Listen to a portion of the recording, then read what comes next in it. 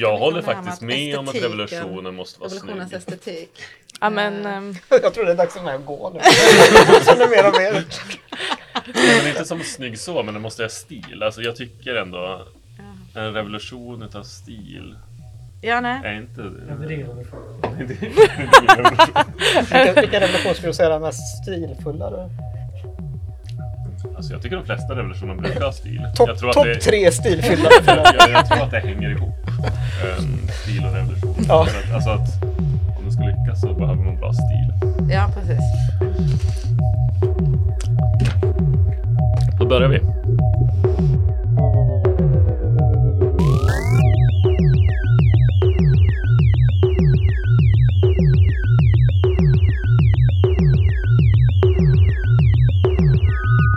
Hej och välkomna till Parallellsamhället. I studion förutom mig, Hiramli, har vi Aina Gagliardo, Elina Pahnke och Marcus Herz. Välkomna. Tack så mycket.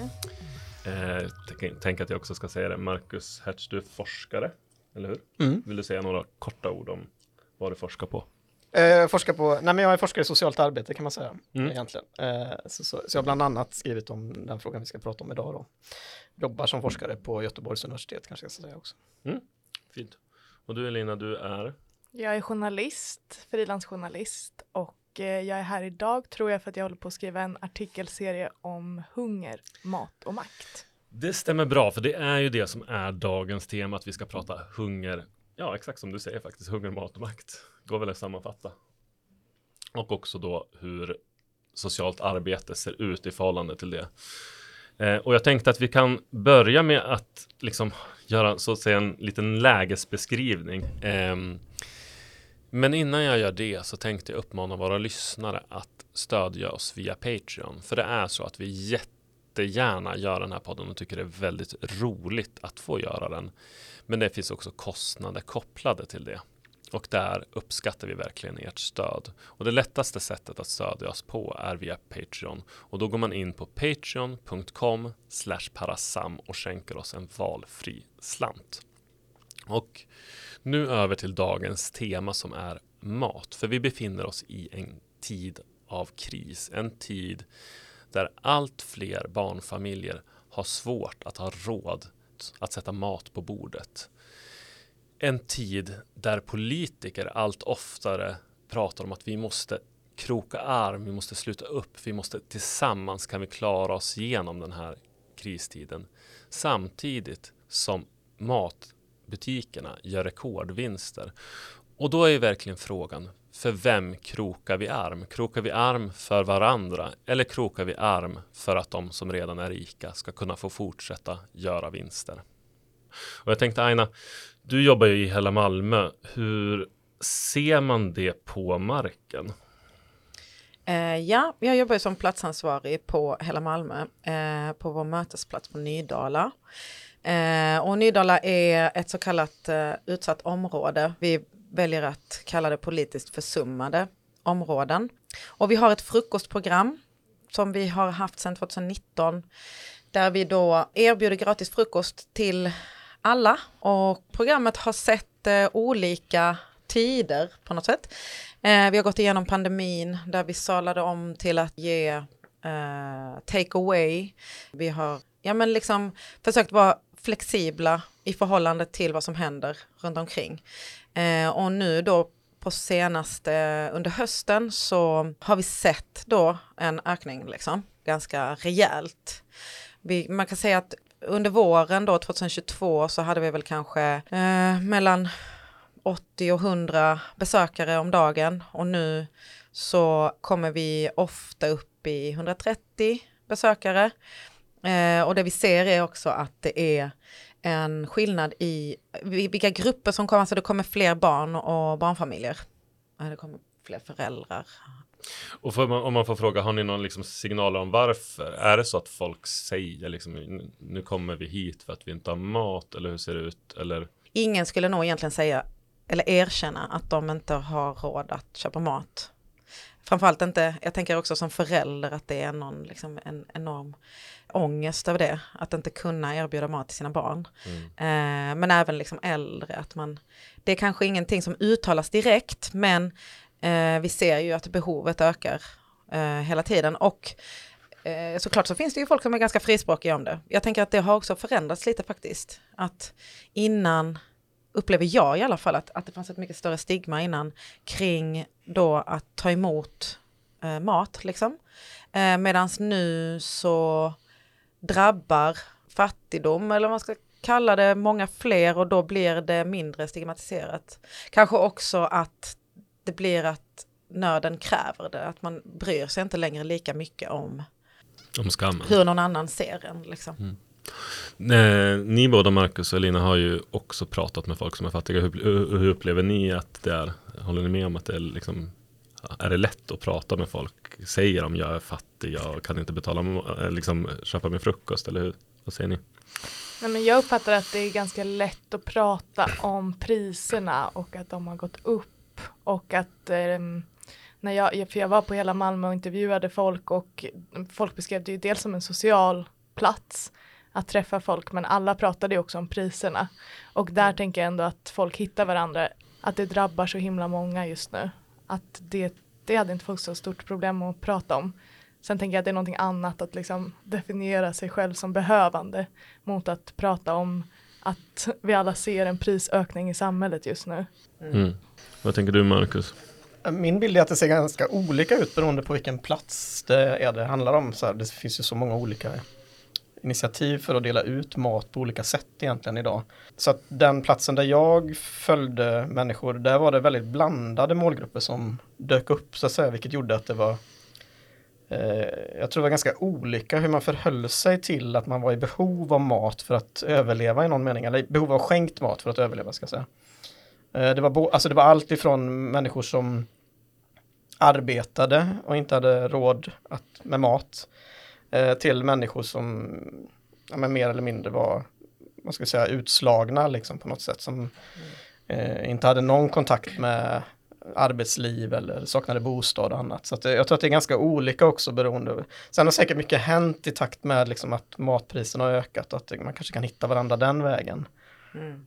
Ja, men jag tror också att det liksom förändrats med politiken, för att jag var också på Matmissionen, som är en sån subventionerad mataffär, och där pratade jag med en kvinna som pratade om att så här, först skämdes hon väldigt mycket, men sen var hon så, nu har jag insett att det är regeringen som ska skämmas, och jag tror också att det förändras i takt med liksom vad politiken gör mot hungern, att nu är det så tydligt att folk liksom lämnas åt sitt eget öde liksom, och att det inte är deras egna fel. Sen tror jag ändå att folk internaliserar det, men jag tror ändå att det är liksom, ja, men det är en väldigt specifik tid just nu. Ja, men jag tänker framför allt när vi möter människor, det är väl kanske där som det blir som tydligast på något sätt, som har jobb, som har en bostad, som på något sätt är liksom borde kunna köpa mat, alltså som ändå befinner sig under marginalen. Att det då blir så himla tydligt att det går ju inte ihop liksom längre. Ja, att man har gjort allt rätt enligt så här, den här arbetslinjen eller berättelsen om vad man ska göra för att vara så här värdefull i det här samhället. Men man har ändå inte råd med mat liksom.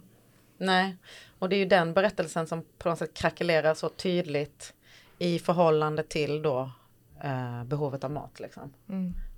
Men det är ju intressant, tycker jag. Alltså det är en intressant utveckling om man nu kan se att människor enas kring det här och faktiskt, alltså det citatet du säger, Elina, är ju väldigt fint på det sättet att liksom, man kan vända det utåt snarare, liksom att vi gör faktiskt allt vi kan liksom, på något sätt. Och trots det så har vi inte mat för dagen. Trots det så överlever inte vi på den lönen vi har och sådana saker. Och det tycker jag, alltså där kanske man kan se någonting. Och jag inbillar mig också att det har att göra med att vi har haft två liksom, dels pandemin och dels den ekonomiska krisen, och ska säga, som liksom har förvärrat situationen för fler grupper också liksom, på något sätt. Så att kanske är det så liksom, att vi också kan se något början till någon mobilisering här, tänker jag. Det vore ju väldigt positivt i så fall, kan jag tycka. Ja, och när vi pratar om den ekonomiska krisen så skriver du, Elina, i ditt reportage så skriver du det, att man pratar om hunger som nästan som en naturkraft, och jag tänker det är lite samma med hur man pratar om men pandemin som har varit, och det kanske mer är ju en form av naturkraft. Men vad tänker ni kring det? Liksom, hur ser samtalet ut, och kan man se en förändring i samtalstonen, att vi kanske går mer ifrån att prata om det som en naturkraft? Alltså om man ser på medier så tror jag att visst, det finns till viss del så att man pratar om att folk till exempel gör vinster på inflationen och så. Men jag skulle inte säga att det stora samtalet har börjat prata om inflationen som någonting som någon har ansvar för. Liksom. Alltså jag tänker att det som vi ser nu är ju att vi ser ju att liksom systemet exponeras nu. Det är inte att den här krisen är någonting som har uppstått från ingenstans, utan det är så här, vi har ett system där vissa människor har mycket mer pengar än vad andra har, och det har kunnat fortskrida, men med den här inflationen och de här kriserna så exponeras det systemet som alltid har funnits här liksom. Och det tror jag liksom folk känner av. Men jag skulle nog inte säga att jag tycker det återspeglas i det offentliga samtalet på det sättet som det borde. Utan där är det mycket bara så, nu måste vi förbereda oss för liksom hårdare tider, och liksom, nu måste vi handla smartare. Och alltså jag såg någon som delade på Twitter, tror jag det var, om någon så här mattidning med tips på hur man skulle typ handla billigare. Och då var det så här, köp en parmesan så kan du, om du köper en stor parmesan så kan du typ hotta upp alla dina måltider till en billig peng. Alltså det finns fortfarande en idé om att det är någon slags så här, katastrofmys. och liksom på det sättet tycker jag samtalet är väldigt mycket att det är så här, oj, vi går mot tuffare tider gemensamt, som att det är en gemensam kris som vi alla drabbas av lika mycket, snarare än att det är så här, folk tjänar också pengar på den här krisen. Och där tänker jag också liksom att där kan man tycka att man också kan dra en parallell med hur man rapporterade, det brukar jag gilla att prata om, men hur man rapporterar kring pandemin, att liksom just vilket är perspektiv, att man är så fokuserad på en viss grupp, alltså arbetarklassens perspektiv syns ju nästan aldrig i media generellt, utan det är just den här, de som har parmesan hemma, det är de tipsen man får, eller håller ni med? Ja, och typ jag läste någon artikel som var så här, Rotary-medlemmen Börje handlar på Lidl för första gången, och så får han prata ut om det. Alltså jag läste också någon sån stackars Börje, Andre Walden som skriver i DN, läste jag någon text av i morse där han var så berätta om hur han går runt och panikstädar för att han är så rädd för att hans bolån ska låsas upp nu. Och liksom det här, jag tror att så här, medelklassen har panik för det här drabbar också dem. Men det är liksom bara den chocken man skildrar hela tiden av att typ trilla ner i status. Det är som att det är så här, ja men om man alltid har varit fattig, då gör det väl inget. Eller så här, ni har väl alltid haft det skit, så då behöver vi inte prata mer. Eller jag vet inte, det är någonting skevt. Och vad tror ni det beror på liksom att man, för jag menar, någonstans tänker jag att det finns väl ändå ett intresse egentligen av att beskriva, det är nog många som inte är medelklass också i det här samhället. Det borde rimligtvis finnas ett intresse att skriva eller prata om det. Vad tror ni egentligen anledningen till det är? Är det någon som vill svara på det? Nej, men jag tänker, om man ser på medias roll så tänker jag, dels är det ett problem att så här, många som skriver inte har någon egen levd erfarenhet av att vara hungrig. Men sen tror jag också att så här, det skrivs också om det som händer, och man rapporterar ju, eller liksom så här, om man tittar på hur det ser ut i Sverige i jämförelse med andra länder under den här inflationen. Jag var precis i London och intervjuade folk som strejkade mot liksom levnadspriserna. Så är det, i Sverige så har vi till exempel ett fackförbund som går ut och säger att de inte vill höja lönen för att man då driver på inflationen. Och om man då ser liksom de här institutionerna som ska skydda arbetare säga att det är lönen som är orsaken till inflationen.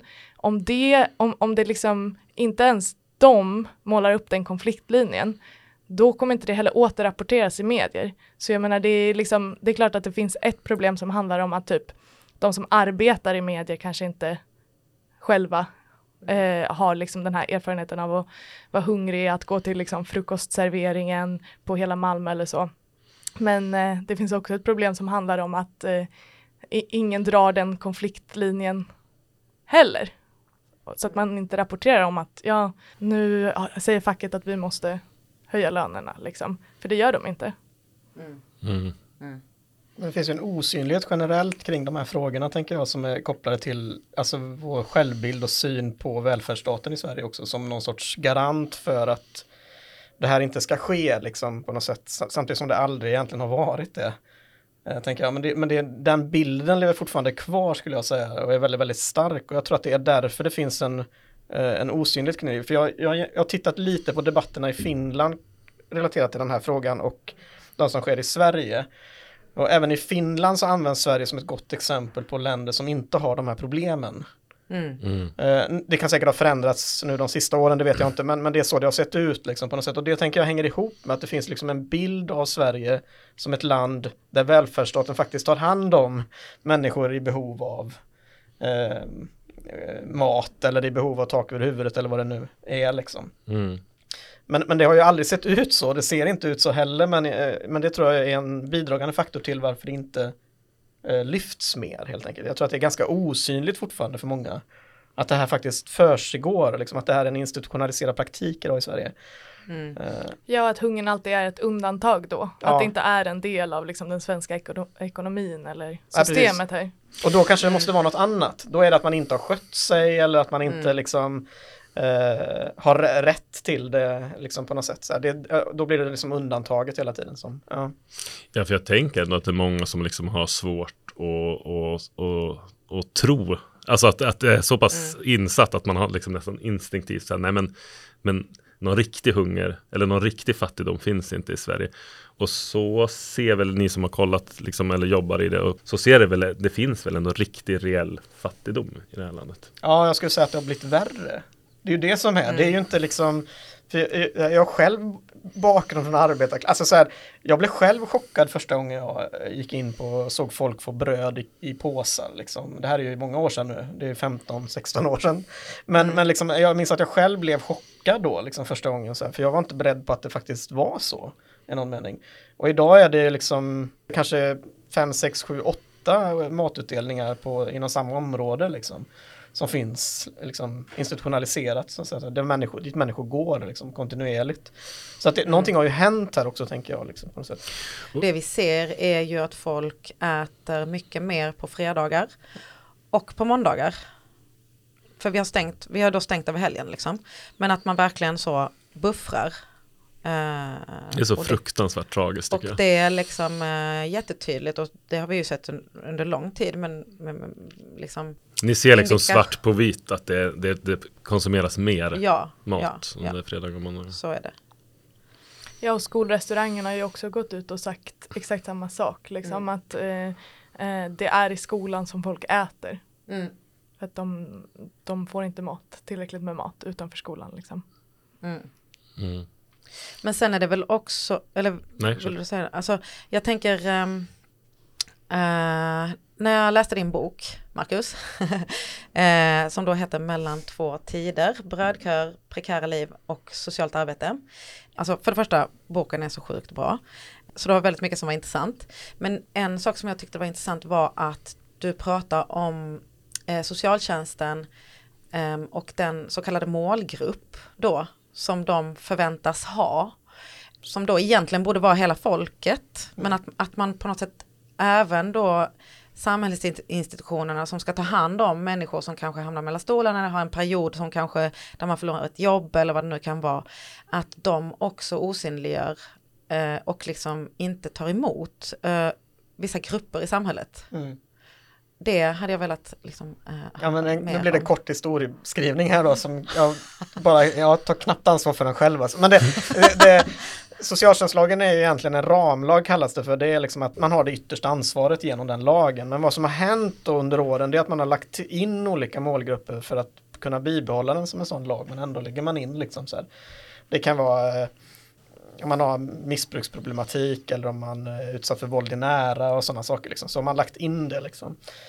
Och vad nu socialtjänsten har gjort, särskilt när det gäller boendefrågan som är starkt kopplad, skulle jag säga, till frågan om mat. Liksom. De hänger ihop. Liksom. Och arbete naturligtvis. Alla de tre hänger ihop på olika sätt. Men vad man har gjort då liksom på något sätt, det är att man har dragit åt och sagt i många kommuner att nej, men vi jobbar med våra målgrupper och då är det de man tänker sig som är utskrivna i lagen. Och det gör liksom att andra faller utanför där hela tiden då liksom, på något sätt. Och det är egentligen inte syftet med lagen skulle jag säga då, utan det är en fultolkning tänker jag. Och det syns väldigt tydligt när det gäller boendefrågan framförallt då. Att då hjälper man inte rätt till stöd helt enkelt. Vilka grupper är det då som faller utanför? Ja, det är framförallt skulle jag säga fattiga människor som faller utanför om man ska hårdra det. Men också de här grupperna som kanske är svåra att placera, som de som har jobb då och då. Eller liksom, vilket ju gäller väldigt många idag liksom, tänker jag. Människor med migrationsbakgrund. Ja, det är flera grupper egentligen man skulle kunna säga. Barnfamiljer faktiskt, vilket är förvånande. Ja, nu för tiden är det ju typ liksom mest gig-ekonomin vi Ja. lever i. Ja, och Så har du något jobb så är det ju svårt att få stöd. Ja. Ja, det intressanta är ju att även civilsamhället dras in i detta. Det är ju också en del i min, liksom, vad ska man säga, det är därför jag tycker det är så viktigt att lyfta den här frågan. För att i takt med att civilsamhället går in och tar över uppgifter som kommunen tidigare har haft liksom, på något sätt, så professionaliseras man inom civilsamhället också. Man blir liksom, man tvingas till olika gränsdragningar, man gör egna utredningar nästan på vissa ställen. Alltså så här att har du rätt att få detta av oss och så vidare. De här affärerna som säljer mat exempelvis, de har ju en inkomstnivå som man går efter och sådana saker. Så det finns ju liksom man dras in i någonting som man kanske inte är beredd på alltid heller, tror jag, från det frivilliga sociala arbetet. Sen vet jag ju också, men när du pratar om det, jag vet ju också att många organisationer är ju beroende av stöd som sen också kopplas till, alltså att de söker ekonomiska stöd från staten ofta. Och att det är ofta kopplat till liksom vissa grupper och också kopplat till det politiska läget. Till exempel är liksom, får väl de flesta inte jobba med papperslösa längre, så det står inte i någon ansökan, och då blir det väl naturligtvis, har jag i alla fall hört, naturligt så att de inte gör det heller i förlängningen. Eller att väldigt få gör det liksom. Ja, men också tänker jag, som ni säkert märker på hela Malmö, att liksom verksamheter uppstår för att det finns en brist i staten, och sen så utnyttjar staten det som att man ska liksom göra deras jobb istället. Och så beskrev de det också mycket på Matmissionen, att så här, vi vill ju inte finnas liksom. Vi finns för att folk inte har råd att köpa mat i affären, men istället så börjar liksom olika andra då myndigheter hänvisa folk dit, att du kan gå dit och handla, och så plötsligt har man liksom cementerat ett system som man inte vill ha. Precis. Men det är väl civilsamhällets liksom, konstanta dilemma på något sätt, att man vill nå personer, öka jämlikhet och så vidare, och liksom, samtidigt som man inte vill göra då välfärdsstatens jobb. Det är liksom a fine line, alltid. Ja, vad tänker ni om socialt arbete? Alltså, för att ställa liksom, borde hela Malmö ha den rollen de har till exempel? Ja, men jag tänker att vi har inget val. Därför att, och det handlar liksom inte om att se sig som liksom någonting utöver det vanliga, utan det handlar bara om att vi på ett väldigt krasst sätt ser hur verkligheten ser ut idag, och hur både kommunpolitiken men också den statliga politiken förhåller sig till människor som befinner sig liksom på marginalen.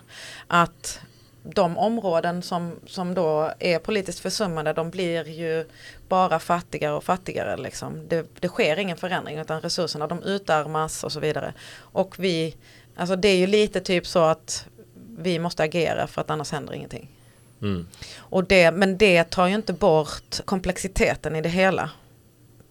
Och såklart så finns det ju också den här frågan om människors agens och så vidare, välgörenhet kontra biståndsarbete eller liksom hjälp till självhjälp, alla de här olika koncepten då inom socialt arbete som man kan prata om, liksom, är det bra för människor att få. Men alla de här frågorna är också skapade av personer som har ätit frukost. Vi har ett motto som är då maten före moralen.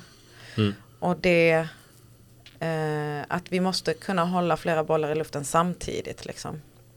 vi måste kunna erbjuda då liksom pragmatisk verksamhet som är frukost kanske, och samtidigt kunna kritisera då de maktrelationer liksom, som skapar den här situationen, tänker jag. Men är inte det skillnaden också mellan liksom bistånd och det ni gör, att kritik och frukostar hänger ihop? Om du förstår vad jag menar. Ja, men kanske det att, alltså det vi försöker göra är ju i hela Malmö, det är ju att inte bara då erbjuda en direkt insatser efter direkta behov, utan att vi också för ett opinionsskapande samtal kring var makten är, liksom att vi ifrågasätter makten och ojämlikheten och vad det är som ligger till orsak till liksom, fattigdomen och så vidare. Men alltså det är ju fortfarande en svår fråga. På en så här strukturell nivå, även om man har liksom ett så här, även om ni arbetar på ett sätt som du också berättade om när jag intervjuade dig till en text som jag skrev om, att det inte handlar om att bara vara kompensatorisk i sitt arbete, så gör ju inte det att staten slutar se på ens arbete på det sättet. Så jag tänker att det är liksom, även om ni liksom arbetar på det sättet, så finns det ju alltid det dilemmat också. När man liksom får mer och mer överlämpat på sig. Ja, men precis. Jag tycker det är bra att du säger att ni inte har något val. För det, så tänker jag att man måste se på det här. Liksom att och det är väl det som gör det väldigt särskilt svårt egentligen. Och det är en särskilt svår balansgång just för att man inte har ett val. För människor dör ju de facto liksom, på något sätt. Om man inte får näringsrik mat i någon mening. Så att, samtidigt som alltså om man tittar internationellt på det, så pratar man om att det här liksom blir, alltså risken med den här typen av matutdelningsinitiativ är liksom på något sätt att de tillåter systemet att fortsätta i någon mening. Va? Så att så där gäller det att hålla den liksom balansen hela tiden. Liksom. För att systemet är ganska nöjda med det här, tror jag. Vad nu systemet är. Men liksom, jag tänker man är nöjd med det så tillvida att man kan hänvisa till Stadsmissionen eller hela Malmö eller vad det är. För att liksom, behöver du mat så gå dit liksom. De har mat liksom, till dig. Så på så sätt så, där finns ju spänningen. Samtidigt som man de facto inte har något val, skulle jag säga. Så att, nej, precis. Det går inte att bortse från det om man har någon solidarisk. Nej, alltså det går inte heller bara sitta och kalkylera, eller för jag tänker att så här, den politiska principen hade i så fall varit, men om folk blir tillräckligt hungriga kommer de bli tillräckligt arga för att liksom bjuda på mer motstånd mot det här systemet, men man kan inte sitta med en sån liksom iskall kalkyl när det eller så, då är det också så här, men vad är det för samhälle vi vill ha? Är det liksom att vi bara hoppas på rörelse, eller hoppas vi också att folk ska få typ ha ett värdigt liv, äta, bo, ha det nice, eller liksom ska man bara... Och sen är väl inte ens hunger en garanti för att du gör någonting, alltså, eller det finns väl saker som tyder på motsatsen också. Liksom är du hungrig så kanske du inte heller kommer orka göra någon typ av motstånd liksom. Nej, men jag antar, eller jag tror inte på det där sättet att tänka, vill jag bara säga, att man liksom skiter i att hjälpa folk för att hoppas på att de blir tillräckligt arga. Och jag tror inte heller att det fungerar så. Men jag antar att det är det som skulle vara kritiken i så fall, att man liksom göder systemet, som du säger. Ja, eller jag tänker väl att kritiken kanske är just att man fyller upp det här tomrummet som annars kanske hade behövt fyllas av staten. Att staten ändå hade gjort det, och att i takt med liksom att Stadsmissionen tar mer ansvar så tar liksom myndigheterna mindre ansvar. Och det kanske, eller vad tror ni, det kanske finns ändå en viss aspekt som är så. Eller det var väl det du också är inne på, eller? Jo, men så är det, tänker jag. Alltså, myndigheterna hänvisar ju de facto människor till. Och det skriver ju Stadsmissionen om i sina rapporter för övrigt. Att de ser ju en förändring över tid där. Att tidigare kunde de hänvisa till myndigheterna, nu är det tvärtom liksom, på något sätt. Så att där har ju någonting hänt också, tänker jag. Så att. Ja, men jag tänker att man måste också ha en väldigt stor tilltro till staten om man tänker att de hade skött sitt jobb helt utmärkt om inte de här liksom andra verksamheterna fanns. Alltså det är ju absolut inte någon garanti att de hade gjort någonting av det här om det inte fanns heller. Liksom. Nej. Eller det hade ju aldrig uppstått om det inte fanns någon nöd eller hunger från första början. Nej, och sen så tänker jag liksom att det är ganska tydligt vilken riktning vi är på väg. Alltså att det här är ju politiska direktiv som vi har sett under ganska lång tid nu. Där olika civilsamhällsorganisationer får mycket större mandat att också arbeta operativt med fler målgrupper. Liksom. Det är ju inte bara någonting som har skett så här hoppsan, utan det är ju politiska beslut. Liksom. Ja, och det är ideologiskt drivet. Eller jag tänker, jag menar, Tidöavtalet säger ju rakt ut att till exempel asylsökande ska ha så få rättigheter som möjligt. Så det är inte som att om man då slutade hitta sätt att folk skulle kunna bo och äta, eller liksom, det är inte som att staten är en oideologisk apparat som bara fyller upp folks behov där de finns. Utan det finns ju också en aktiv politik som bedrivs för att folk ska vara hungriga. Och därför måste det ju finnas andra som organiserar sig kring den hungern. Ja, och jag tänker där, om vi stannar lite där, för att jag tänker hur den här aktiva politiken för att folk ska vara hungriga, hur ser den ut eller på vilket sätt ger den sig uttryck, tycker jag är liksom en intressant fråga att försöka gotta ner sig lite i, om ni alla vill försöka ge något form av svar på det. Nej, men det som jag tänker det är jättesvårt att svara på den frågan liksom helt uttömmande, men min erfarenhet de senaste liksom kanske, vad kan det vara då, 10 åren som jag har arbetat i olika organisationer som arbetar med olika målgrupper som befinner sig då på marginalen eller under marginalen, vad man ska kalla det, utanför samhället och så vidare. Det är ju att det finns en ganska aktiv kommunalpolitik som alltså väldigt hårdraget inte vill se någon dö på gatan under deras skift. Men inte heller skapa en struktur där man faktiskt inlämnar de mest utsatta grupperna i välfärden på något sätt. Man behåller många utsatta grupper i någon slags limbo. Och där kommer civilsamhället in och liksom stöttar upp. Det är på något sätt en slags paradoxal, motsägelsefull, lite schizofrent förhållningssätt. Där man inte vill ta ansvar för liksom, tragedier. Men man vill inte heller bedriva en politik där man faktiskt ger människor, man ska säga, någon slags fullvärdiga mänskliga rättigheter. Fastän de befinner sig på liksom, svensk mark. Och ofta så handlar det ju om, jag vet att du och Marcus snackar om deportabilitet. Men inte bara, så det handlar också om liksom, svenska medborgare igen. Alltså det kan handla om olika grupper som har olika slags utsatthet.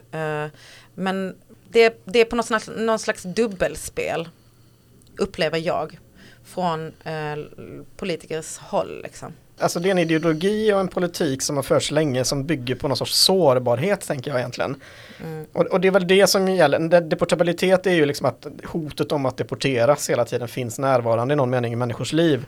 Men det kan ju lika gärna vara liksom hotet om att vräkas, hotet om att gå hungrig, hotet om att inte ha ett jobb nästa dag och så vidare.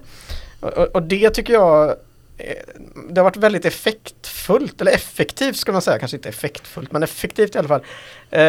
Så tillvida liksom att jag tror att det också skapar svårigheter för att skapa motstånd i någon mening. Liksom. För att det här blir då grupper som internt konkurrerar med varandra om det lilla som finns i någon mening. Sovplatser, jobb och så vidare och så vidare. Så som jag ser det så är det en sårbarhetens politik liksom, på något sätt, och det är någonstans där vi behöver liksom hitta, tror jag, strategier för att komma åt det här. Liksom. Att vi behöver kanske synliggöra det mer, tänker jag. Att det här liksom handlar om flera parallella liksom, politikområden, liksom, eller vad man ska säga. Som för väldigt stora grupper idag leder till att man inte har exempelvis då mat för dagen. Men där finns det ju också, Alltså om vi ser på olika lagförslag som nu senast då tider så blir det ju också tydligt från civilsamhällets håll att man har börjat prata mer om det som kallas för det krympande humanitära utrymmet, som också innebär att på olika sätt, praktisk solidaritet kan vara olagligt på en massa olika sätt nu. Och vi börjar ju prata mycket mer om att olika samhällsgrupper behöver fundera kring civil olydnad om de vill förhålla sig enligt sin liksom, mänskliga rättigheter, koder och så vidare och liksom värdegrunder och så. Och det ser vi ju jättemycket att det blir också en stor spänning där man måste ta beslutet mer eller mindre att bedriva civil olydnad för att kunna stötta upp.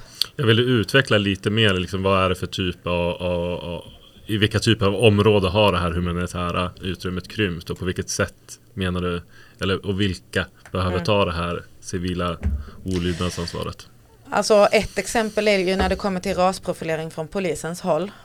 Alltså att vi ser ju ofta då att både barn och vuxna blir behandlade av polisen på ett sätt som inte gemene man eller kvinna hen blir beroende på hur man ser ut då.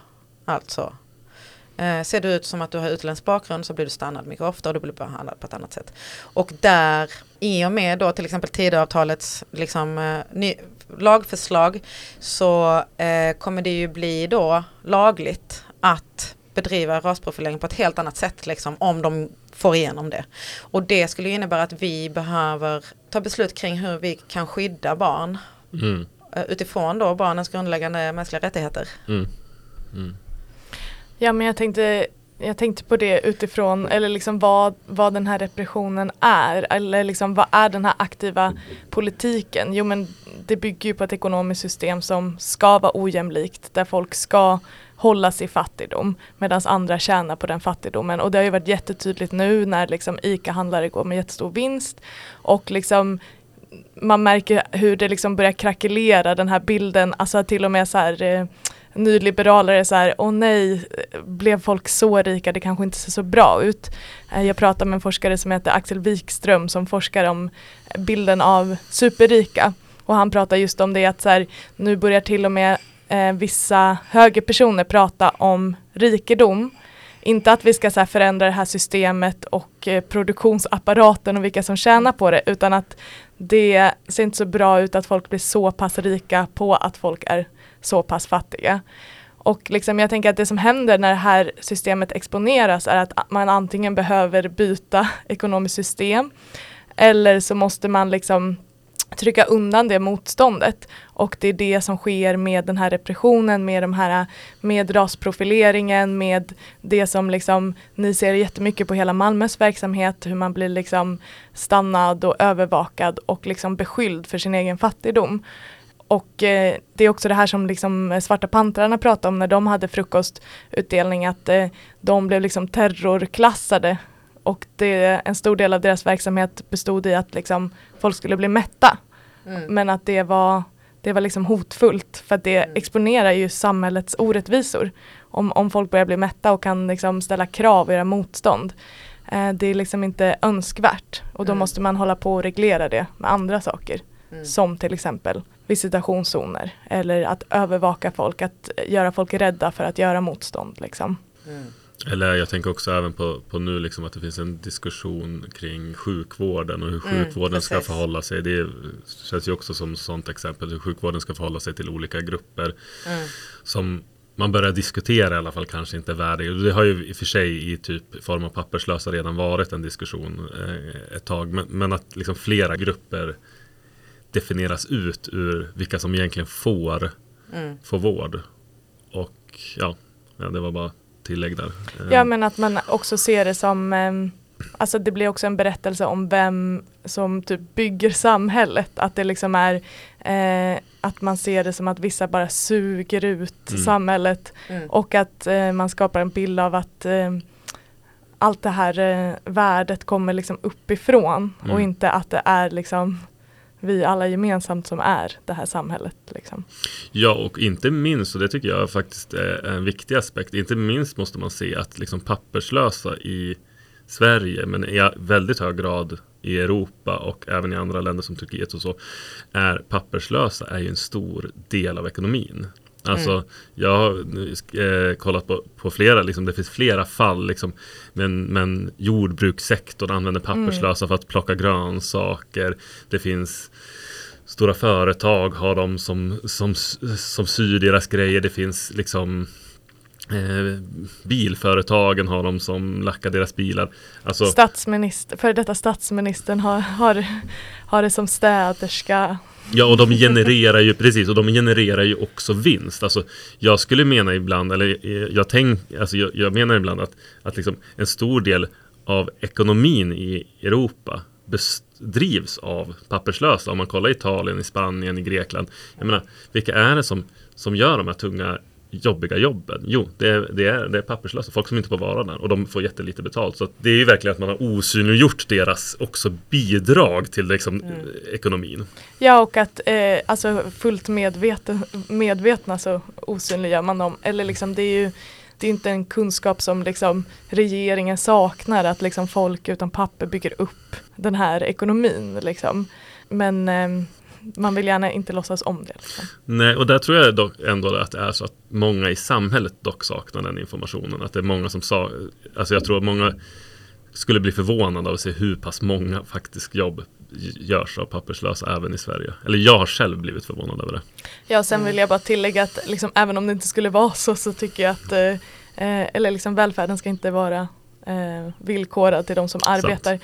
Vilket jag inte tror att du tycker heller. Men att alltså det är viktigt att belysa att det är en falsk berättelse om så här, vilka arbetar, vilka gör tunga jobb. Men det är inte heller det som ska avgöra vårt människovärde eller vår tillgång till olika funktioner. Men samtidigt så tänker jag att det är spännande när man vänder och vrider på de här frågorna. För att då blir det också, alltså jag tänker att om man funderar lite kring tanken om samhällskontraktet och vad det egentligen är.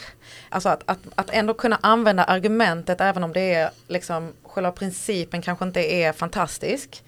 Att människor som då ändå jobbar och ändå gör rätt för sig inom citationstecken och ändå och så vidare ändå inte har råd att äta. Alltså att det blir på något sätt så tydligt då att på ett sätt så är ju samhällskontraktet brutet med så pass stora delar av befolkningen. Och då jag kan liksom känna att det på något sätt ger mig kraft också ur ilskan av vad det innebär liksom. Att man kräver att barn ska klara skolan fastän de inte har ätit. Man kräver en massa av människor fastän de inte liksom har fått de grundläggande rättigheterna tillgodosedda och så vidare. Och alltså, i det så finns det liksom någon slags lite som vi snackade om innan, någon slags momentum, någon slags känsla av kollektiv. Men jag kanske är helt lost. Absolut inte. Nej, jag håller med dig. Jag tror att det är ett momentum i det. Liksom.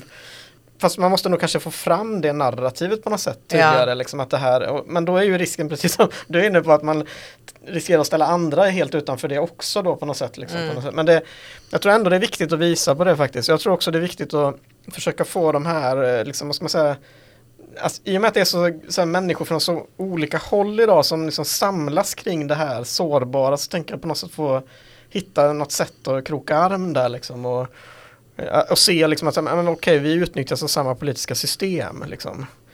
Ja, och att folk liksom är testballonger. Alltså där brukar Silas, min kollega i Kontext som jag är med i, den brukar alltid prata om just asylrätt till exempel som en testballong för annan repressiv lagstiftning. Och att man måste komma ihåg att liksom, när man börjar dra bort rättigheter så gör man det snart någon annanstans också.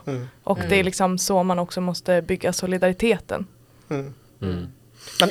Men det tror jag är en sån sak som jag upplever när jag har pratat med människor som människor som de facto är och liksom behöver skänkt mat, att det kanske kan vara svårt att liksom greppa det just när man är i en sån situation. Så att där ligger ju, det här blir komplicerat för mig själv känner jag, men nu tänker jag högt där, men där blir ju liksom det här som du pratade om innan, att ni inte har något val. Extra viktigt tänker jag liksom på något sätt, för att så länge man är hungrig exempelvis, eller så länge man är i det, så kan det nog tror jag vara svårt att se den kopplingen. För att då är man fast i den här konkurrensen om liksom de resurserna som finns, tänker jag. Så det handlar ju verkligen om att hitta ett sätt att både tillgodose det akuta och liksom hitta ett sätt att liksom Ja, men samtidigt som det liksom är just där som de flesta radikala rörelser har byggts upp, eller liksom stora upplopp eller revolter har liksom alltid börjat med det mest basala kring mat, kring brödpris som du säkert har bättre koll på. Liksom även sådana protester som i Iran just nu till exempel som är kring slöjtvånget, där det är också liksom en bakgrund av att man har kämpat mot svält, törst, liksom hunger. Så jag tänker att även om det är svårt att organisera sig i det akuta, så tror jag att typ rörelsen kommer också födas i att det är akut. Det finns väl få liksom revolutioner eller proteströrelser som inte är kopplade till att det fattas mat. Men jag tänker när vi pratar om det här systemet som vi kallar det, varför är ju också en fråga som jag känner, och vi är ju lite inne på det, men varför vill man ha det? Liksom, vem tjänar på det? Varför ska man ha vissa grupper utanför?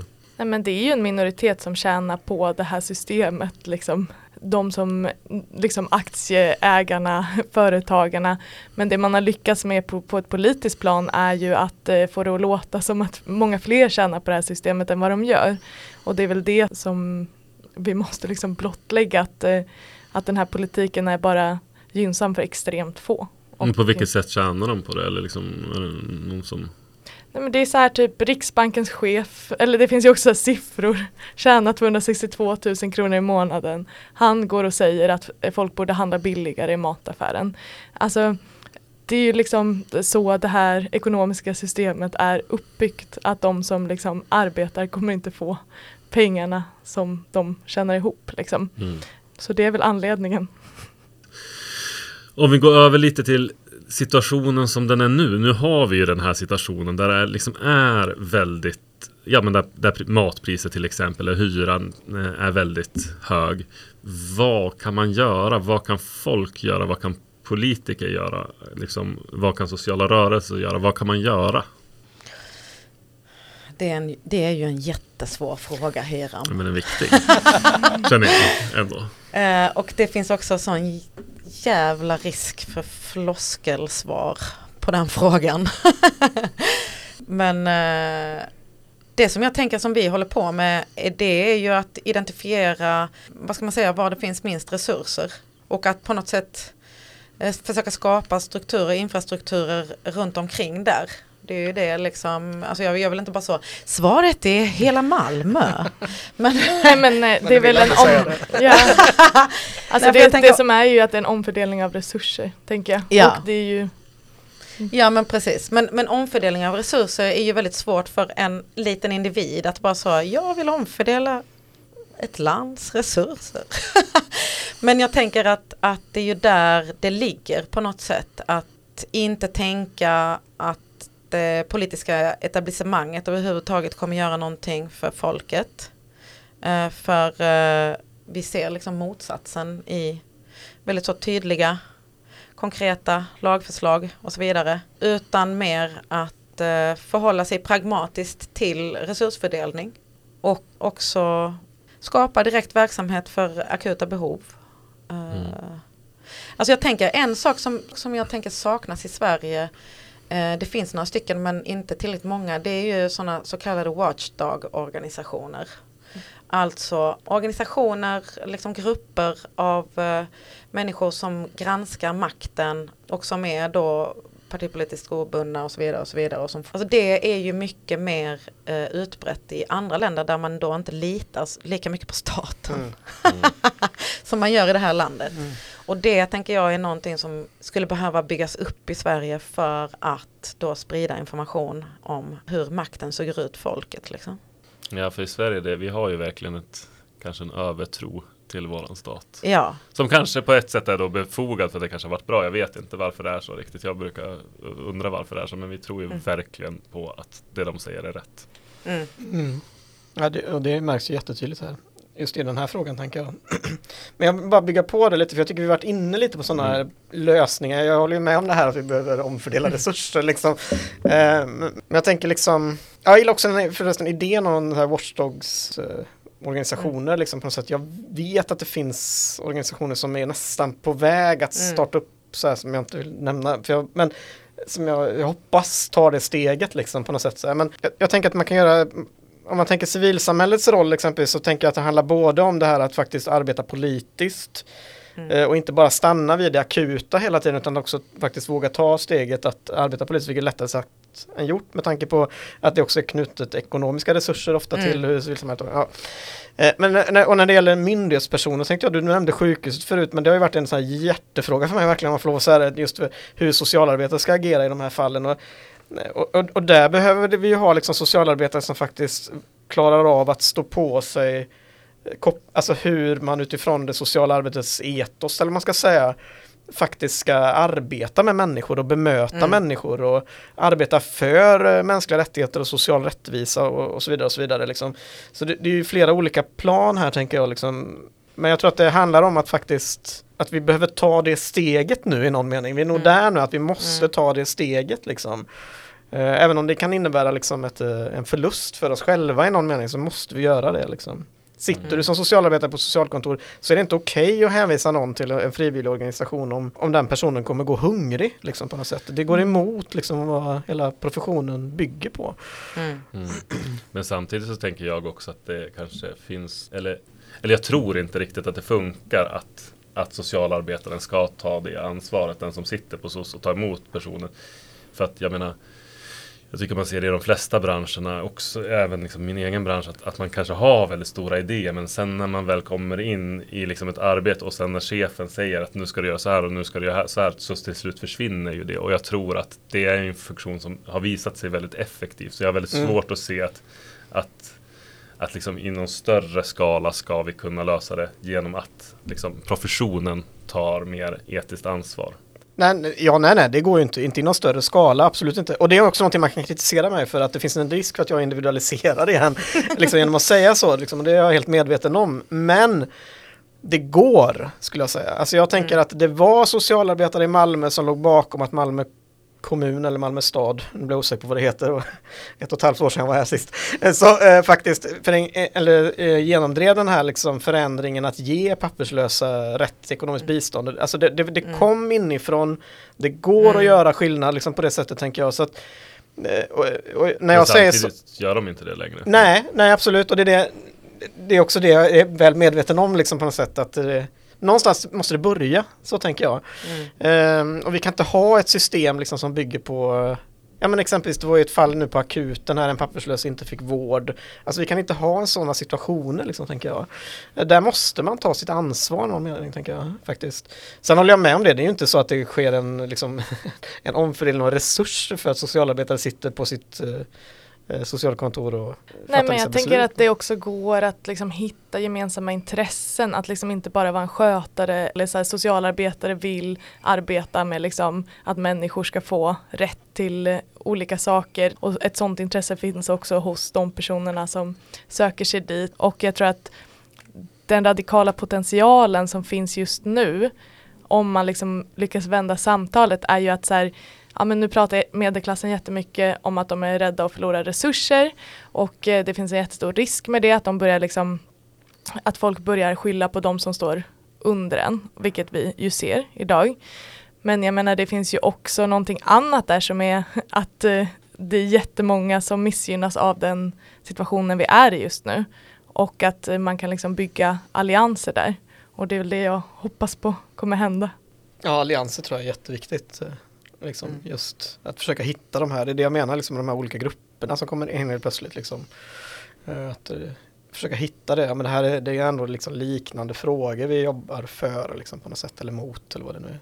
Men sen tänker jag, du har ju rätt i det liksom, på något sätt, att det är ju svårt när man agerar inom ramen för en viss struktur eller inom ramen för en viss institution, och att det ska liksom i sig leda till liksom någon sorts förändring på det tror inte jag heller på riktigt liksom, men alltså jag måste också säga att jag håller ju med dig om att liksom, jag tänker mig att om jag skulle vara läkare så skulle jag anse att andra läkare skulle behöva, och jag själv skulle behöva ta emot alla som är sjuka. Alltså något annat är ju moraliskt förkastligt.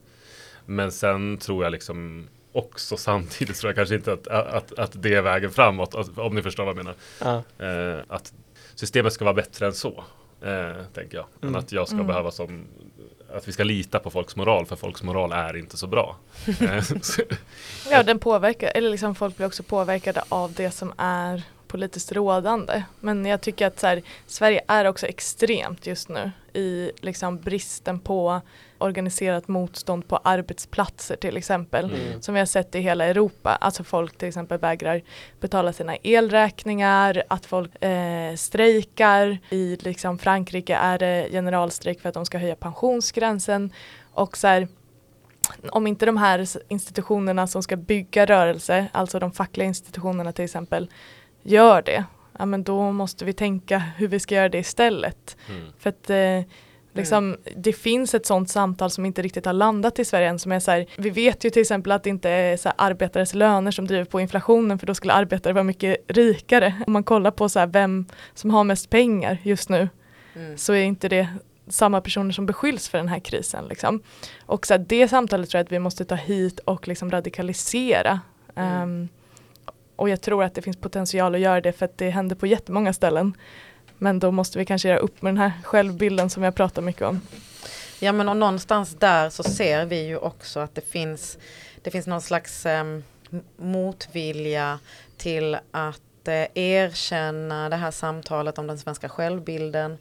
Kanske om då på något sätt medelklassens del i systemet, i liksom klassamhället och så vidare. Och att vi, alltså i hela Malmö så kan vi ju se det till exempel genom att vi ofta får så här erbjudanden om att få mat skänkt till oss av olika företag och så vidare, som liksom i jättestor välvilja vill göra någonting, men att det också, man gärna också vänder det hela till en slags välgörenhetsfråga, där man hela tiden, där man på något sätt klappar på sig själv, och nu har vi gjort någonting och så vidare, istället för att faktiskt säga då, okej, vilken roll spelar vi i detta? Liksom. Så det finns olika fallgropar här i just den här situationen, där vi kan se att man på något sätt kan skapa ett samtal som handlar om att de som har då ska dela med sig lite grann av det de har, och sen så löser vi det på det sättet. Och att vi inte då vänder blicken gentemot de grundläggande problemen. Liksom. Ja, men jag tycker det var jättetydligt alltså det var som crash course i svenska självbilden när Sverige blev känt i hela världen under Swedengate. Alltså som ett land som inte bjuder sina gäster på mat. Och hur snabb man var på att liksom återerövra självbilden. Att man ringde liksom så matforskare, programledare som alla skulle ge olika förklaringar till varför man inte ger sina gäster mat. Och det var liksom för att Sverige liksom jagades av så här spöket från ransoneringens tid, och Sverige i Sverige man så som att Sverige är det enda landet som har varit fattigt. Det var också att vi var så blyga och ödmjuka, så vi vill inte liksom bjuda på någon äcklig mat, eller vi vill inte liksom förstöra någon grannförälders någon annans matplaner. Och att liksom, om man ser Sverige som liksom det här matbordet där gästen inte fick komma dit, och självbilden som sättet att bortförklara varför inte den här personen fick mat, då kanske man kan tänka, ja, men det är kanske inte så vi ska prata om det. Det kanske finns också någonting aktivt som gör att man håller borta folk från matbordet. Och det är inte så vi vill ha det. Nej. Nej, verkligen. Mycket bra bild. Ja.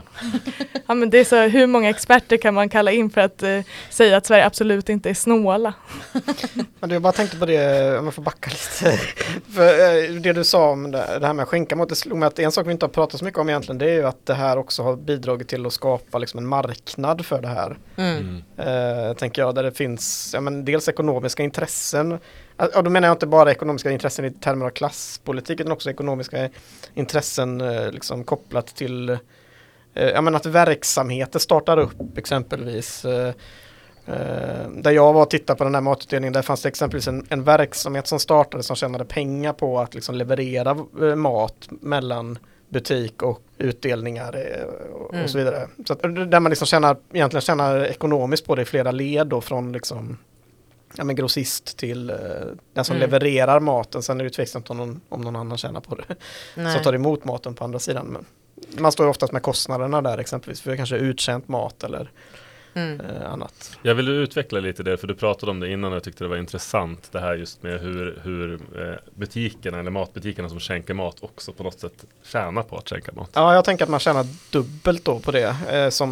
För å ena sidan så tjänar man ju goodwill på det. Liksom man kan säga att hos oss så skänker vi mat till bättre behövande. Säger jag och skrattar. Men det gör man ju liksom så här, att det kan man säga då liksom så här, men hos oss så låter vi inte maten gå till spillo liksom. Men vad jag har sett så att säga exempel på, det är ju också att vad man gör då är att man dessutom skickar med mat som inte går att äta helt enkelt. Och då slipper man så att säga kostnader för att stå för matsvinnet som blir helt enkelt. Eller kartonger eller annat liksom, som är kopplat till det. Liksom. Miljökostnader kan jag tänka också. Utan det läggs ju då istället på utdelningarna. Jag minns en gång exempelvis när de fick dålig potatis och det luktade liksom i hela... liksom alla folk stod och väntade på sin mat och så inser man att man har fått potatis som är rutten liksom. Och det är klart att då hamnar ju kostnaden där för det också egentligen. Det är de som får stå med sopkostnaderna för det liksom. Så på så sätt så det finns liksom ekonomiska incitament för att göra det, vilket är också intressant nu exempelvis när matpriserna stiger, för då finns det också att butikerna kanske inte vill dela med sig av maten i samma utsträckning, för då kan man sälja den billigt i butik. Jag vet inte om ni har sett det, men det har helt plötsligt dykt upp så här att här är det mat som är nära att gå ut ungefär. Så det är hela tiden liksom de här ekonomiska incitamenten som styr det här liksom, men det tolkas som att det är en goodwill-fråga enbart i någon mening liksom. Ja, men man känner ju att det är något steg för mycket när det är så här, jag har inte råd att handla i affären, men samma affär äger den subventionerade mataffären mitt emot. Och i Malmö är det väldigt tydligt att det är så här, Willys är med och äger Matmissionen och de ligger mitt emot varandra. Och då är det liksom, det är inte att de betalar för maten från Willys, men som du säger, det finns ju ändå andra vinster med att slippa matsvinnet. Och att man bara, men varför kunde inte den här personen få gå dit från första början då? Ja, för det tås ju också säga i samband med det här, apropå nu när vi är inne på mataffären, det tås ju verkligen säga att så här, vi är i en inflation, absolut, men det finns ju väldigt mycket som tyder på att matpriserna inte är i proportion till liksom ökade kostnader för butikerna. Alltså vissa matpriser har ju ökat helt bisarrt, och att det skulle bero på liksom någon form av marknad som kriget i Ukraina har gjort att all liksom kaffe helt plötsligt har blivit dyrt, är ju egentligen inte så. Nej, men alla fattar ju att de tog sin chans. Ja, där kan man ju verkligen liksom också fråga sig om det borde få vara lagligt liksom, att de får ta sig. Och jag vet, är det Konsumentverket tror jag som också utreder väl frågan, va? Om det är skäligt. Så det finns väl någon form av kontrollfunktion. Jag tänker någonstans att vi också börjar närma oss slutet för det här samtalet. Om inte någon har något jätteviktigt att tillägga. Nej, men då blir det ju så himla liksom, starkt, om man ska säga så, den sista slutklämmen. Jag känner att pressen blir för stor. Ja. Men då, rimligt. Då tycker jag att det är superrimligt. Då drar vi ett streck här helt enkelt. Hörrni, tack för att ni kom. Det var jättespännande. Och ja, tack själv. Tack för att jag fick komma.